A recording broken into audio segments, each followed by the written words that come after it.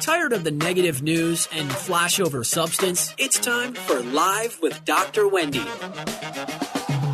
Dr. Wendy Patrick is a trial attorney, patriot, and PhD with a passion for people and a penchant for politics. Dr. Wendy brings you the headlines, streamlined news you can use. It's time to be informed, engaged, and entertained. Now, here's your host, Dr. Wendy Patrick. Good evening and welcome to another edition of Live with Dr. Wendy. I am Wendy Patrick and I am joined as I am each week with my co-host Larry Dersham. He's an estate planning attorney, a civil rights attorney, but for our first story, I'd like to emphasize that he's also a constitutional law expert because we are firing up the show with one of the most hotly debated amendments. That's right, the Second Amendment. Why? Because this just in, the New York Attorney General has targeted the NRA, taking aim at the iconic 148-year-old organization. This Thursday, the Democratic Attorney General announced that she is suing the National Rifle Association with the aim of dissolving it. Now, Letitia James, she alleged that senior NRA leaders used millions upon millions, her words, from NRA reserves for personal use and to buy the silence and the loyalty of former employees. James told reporters the NRA has operated as a breeding ground for greed, abuse, and brazen illegality. In a statement that she read during a press briefing this Thursday, James said the NRA is fraught with fraud and abuse, which is why they are seeking to dissolve the NRA. Talk about penalties sought, because no organization is above the law. Well, we all would agree with that. But in terms of the NRA, her specific allegations are this: that they failed to comply with their own internal policies as well as with state and federal law. So many of you have seen the complaint already. You maybe read it online, you read about it, but here's what it alleges. It alleges the personal use of funds. And you may think this sounds familiar because we often see these allegations with big organizations. Bahamas, private jets, expensive meals, costing the nonprofit a whopping $64 million. Now, what did that do according to James? It required the money to actually, having been a surplus, end up turning into a deficit. Now, you may imagine, and this is actually going on, the NRA president, Carolyn Meadows, is firing back. She basically called the lawsuit a baseless, premeditated attack. She said the state's ultimate target is Second Amendment rights. You could have set your watch by it, she says. The investigation was going to reach a crescendo as we move into what? The 2020 election cycle. Now, many of you that have followed this story were already thinking that. Why now? Why New York? We'll tell you why in a minute. But the why now portion of it has a lot of people talking because this investigation has been going on since the beginning of 2019. And we are now 87 days out from the election. We are even closer to people that are going to start casting ballots and voting early. So according to the NRA president, she says, quote, "It's a transparent attempt to score political points and attack the leading voice in opposition to the leftist agenda." She calls it a power grab by a political opportunist. She calls it a desperate move that is part of a rank political vendetta.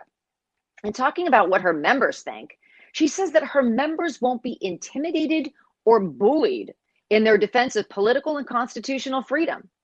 Meadows vowed the NRA will not shrink from the fight, they will confront it, and they will prevail. But at this point, boy, it doesn't take long, does it? Lawsuits are flying back and forth as both sides are firing back. Apparently, the NRA, of course, has filed a countersuit seeking a court declaration that the organization is actually following state not-for-profit law. Another portion of the countersuit alleges James is targeting the NRA for its political positions, which, of course, is violating the organization's right to free speech. Here's what they say about that. They say the New York Democratic Party seeks to harass, defund, and dismantle the NRA because of what it believes and what it says. The countersuit basically says only this court can stop it. Now, of course, the AG fires back again and says this has nothing to do with the president.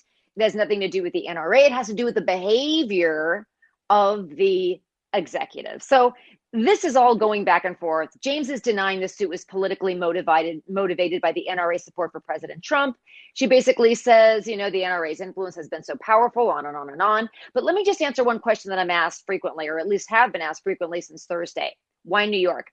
Well, NRA and the NRA as an organization is subject to New York law because it's registered as a nonprofit in the state where it conducts most of its financial transactions. Now, its national headquarters is in Fairfax, Virginia, of course, which is 20 miles west of Washington, D.C.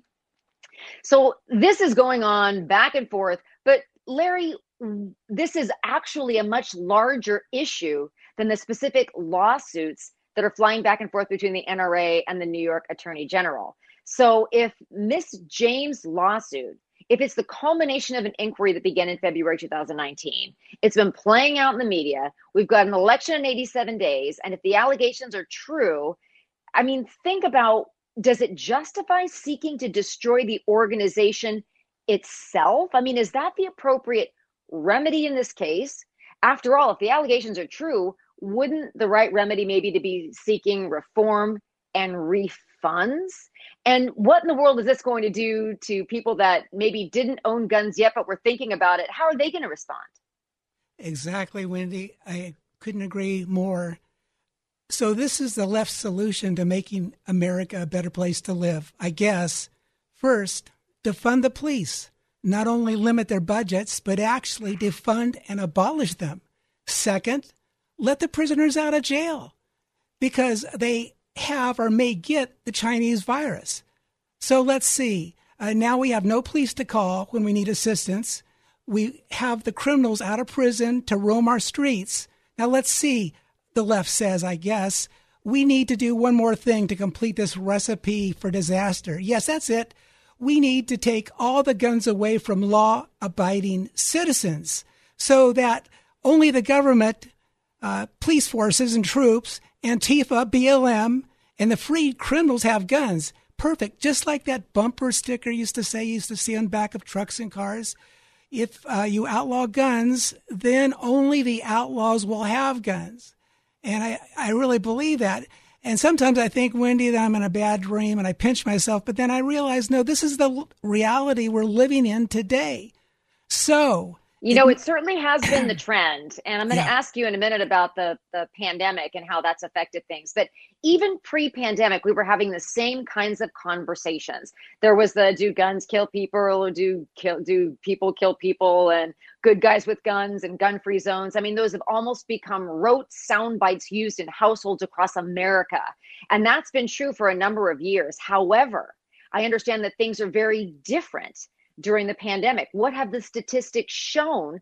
What's the sentiment been since March? You're right, Wendy. So amidst all the Chinese virus lockdowns, defunding of the police, and the leftist-inspired rioting in the streets that we see every night in the news, so what's happening with gun sales? Well, according to Forbes, gun sales are skyrocketing amid all the pandemic and unrest fears. Apparently, when it comes to uncertain times, Americans turn to guns in droves. So according to the FBI reports, the agency conducted background checks on nearly 4 million people looking to buy guns in the month of March alone. And that figure is 1 million people higher than in the previous March of last year. So people are turning on the news and they're looking at what's happening in their neighborhoods, and they can't help but be concerned. There's a gentleman by the name of Dan Pritovich, and he's a Denver-based former cop turned firearm instructor. And he says people instinctively know that the police are minutes away when seconds count, and they want to be able to protect themselves and their family should the need arise. So for security, go ahead. I was going to say, I couldn't say it better. Seconds away, minutes away. I mean, doesn't that just really drive the point home that seconds are what counts? And what are people going to do if they can legally own guns? But like you said, they're afraid to have them. Exactly. And check this out, Wendy. According to the National Shooting Sports Foundation, there were more than 2.5 million new gun owners in the first half of 2020, an unprecedented surge. And that's on top of what's already the most heavily armed nation in the world, that being us, the United States. According to a report by the Small Arms Survey, there are nearly 400 million guns in private ownership in the United States.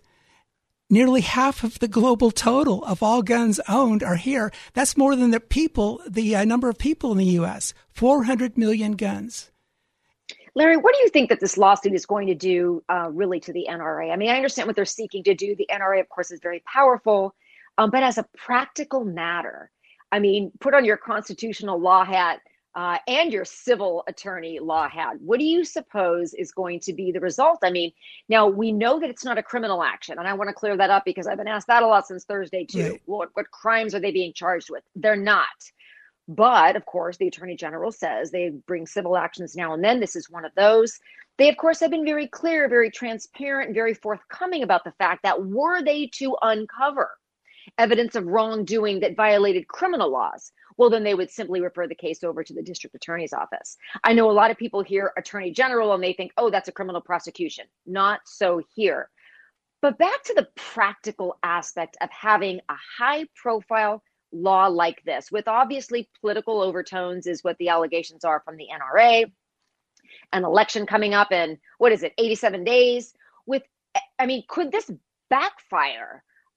Would it maybe cause people that weren't going to vote to now actually be even extra motivated to go to the polls to make sure that they elect someone that is going to maintain their right to bear arms and maintain the protections that come with that right, i.e. to protect your home, to protect others, to protect yourself? What do you think as a practical matter is going to be the result of this lawsuit? We know it's not going to be over by the time of the election. Well, It'll likely just be heating up right about then. What do you think? Exactly. Well, Mark Smith, he wrote an article in Breitbart. He says the NRA lawsuit will backfire and drive gun owners to the polls. And, gun owners are not only Republicans, they're Democrats, they're libertarians, there's people that don't belong to any party. And when you turn on the news every night, let's be truthful. I mean, I'm thinking, how am I going to protect my family if some of these groups come down my block? And what am I going to do if they start to, pound in the door? Do you remember when the rioters were saying we're going to go into the suburbs? Absolutely. We're done with rioting downtown. Now we're going to hit the suburbs. I cannot tell you, everybody I know barricaded their doors and windows. I mean, what do you do if you have a gun? Can you use it? Can you take it out? Can you load it? So, these are very practical questions that are implicated and that are being asked as a result of this lawsuit. So we're going to talk a little bit more after the break, but stay with us. You are listening to Live with Dr. Wendy. Back in a flash. News cycle lowlights have no place here. You're listening to Headline Highlights live with Dr. Wendy on The Answer San Diego. It's time for more news you can use. The headlines streamlined. It's time for more Live with Dr. Wendy. Now here's your host, Dr. Wendy Patrick. Welcome back to Live with Dr. Wendy. Well, as we continue a summer of stay-at-home fun in the sun, or surf and sand socially distanced, whatever you are choosing, we are constantly inundated with updates about how to stay safe and healthy. Mask, no mask. No, now it's a mask again. Mask indoors. No, now it's a mask outdoors. Regular mask, N95. Different risks indoors and outdoors. Children, are they more contagious, less contagious, more or less likely to be asymptomatic? Schools are open, now they're closed. Bars are open, now they're closed. We have been faced, justifiably so and understandably, because it's a new virus in a sense. We have many more questions than answers. But luckily, thank God, we have a guest here to help us sort some of this out. Larry, who do we have on the line? Yes, Wendy. Our guest today is Dr. Caroline Graves. And Dr. Graves graduated from Kirksville College of Osteopathic Medicine and works in North Kansas City, Missouri. She specializes in osteopathic manipulative medicine and family medicine. Dr. Graves is affiliated with the North Kansas City Hospital. And Dr. Graves, by the way, is also an expert on COVID-19. So welcome to the show, Dr. Graves. Thank you so much. I really appreciate this opportunity from both of you Thank you. So we have a lot of questions for you. I don't know if we'll be able to get through them all. But Dr. Graves, what do you know about the origins of COVID-19? Did it originate in Wuhan, China? And did the Communist Chinese Party have anything to do with it? I guess we'd be guessing a little bit, but what do you think? Well, let's look back into 2005, and we know that there was viral studies being done at Fort Detrick. We know that in 2015, that Fort Detrick was actually, as you probably already know, and many of your listeners know, they were working with Ebola, and they were working with some other types of diseases that could be pandemics. And they were also, surprisingly, working with bat coronavirus at Fort Detrick. Now, there are only about 4 labs across the United States that have the licensing to work with such dangerous viruses, and especially if they are going to be actually developed for bioweaponry. And so, and one is in North Carolina, one is in Boston, of course, and the other one Vanderbilt, and then Fort Detrick. And so it's questionable because we do know that there were some of the Chinese nationalists that were leaving this country. And if you remember correctly, the one from Boston who was leaving the airport, and they found vials of actually material that he was going to be taking back to China. I remember that. Now, when you say bioweaponry, just to put this in context, because you're giving us great information, can you tell our listeners what exactly does that mean? Well, it means just kind of what it sounds like, unfortunately. And very unfortunate. Unfortunately, yes, it is. When humankind has come to the point where they will use viruses against another country or against the world and release them out into the world to actually do what it is doing, and that is killing and causing a lot of suffering, causing economies certainly to be lost. We do know this. Back early, probably around in March, there were some Indian scientists, and they actually took the coronavirus and they sequenced it. Now, what does that mean? And no, they didn't put glitter on it. What they did is they actually took it apart, and they said, okay, what is in this virus? Now, viruses are segregated from the standpoint of, with a coronavirus will mutate, yes, and it will mutate with other of its kind, such as other coronaviruses, because there's many different types and kinds.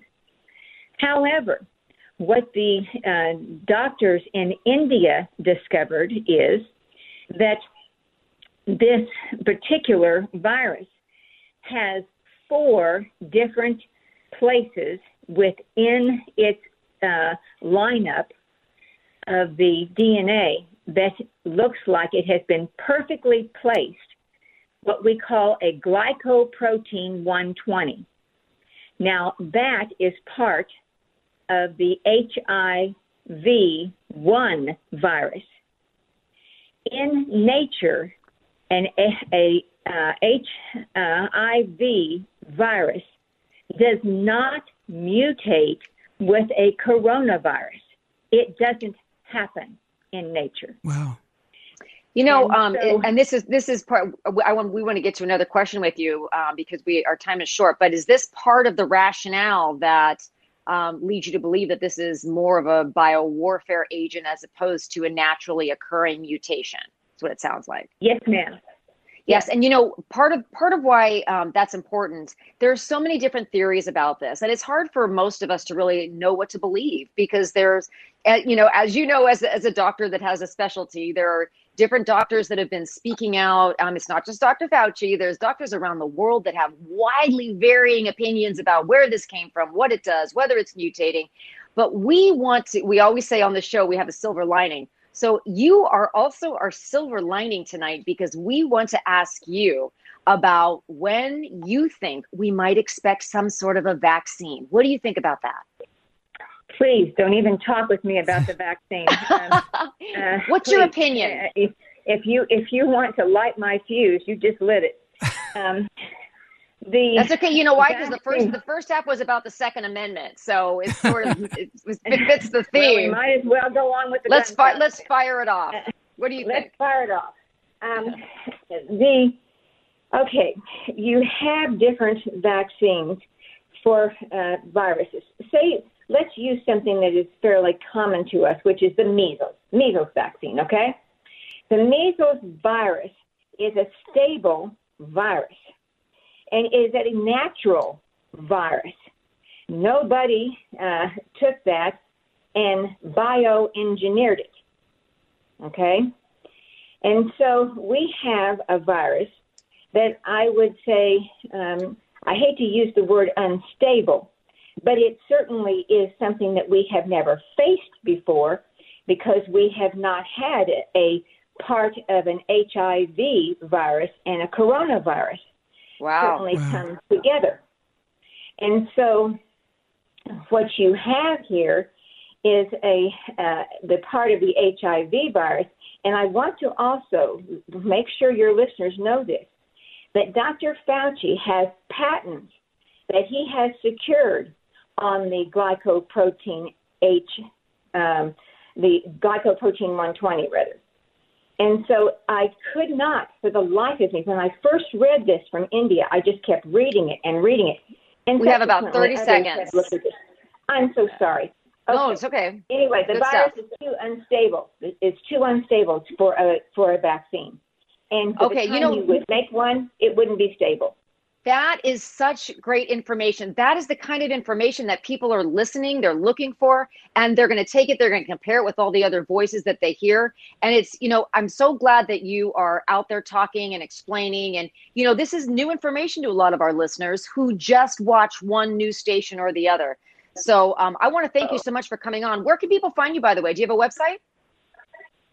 I do not. I've been so busy taking care of coronavirus patients. Amen to that. You've got your priorities in the right place. Well, we're going to put out your information on our site. We've got your Twitter handle, and we're going to make sure that people know where they can find more about you. But we want to thank you from the bottom of our hearts, and our prayers are with you and the patients you treat as we all battle this together and collectively. Thank you so much for joining us. Thank you, Doctor. You've been listening to Live with Dr. Wendy. Thank you for joining us on another Saturday night. God bless you. We will see you right back here, same time next Saturday. Have a great week.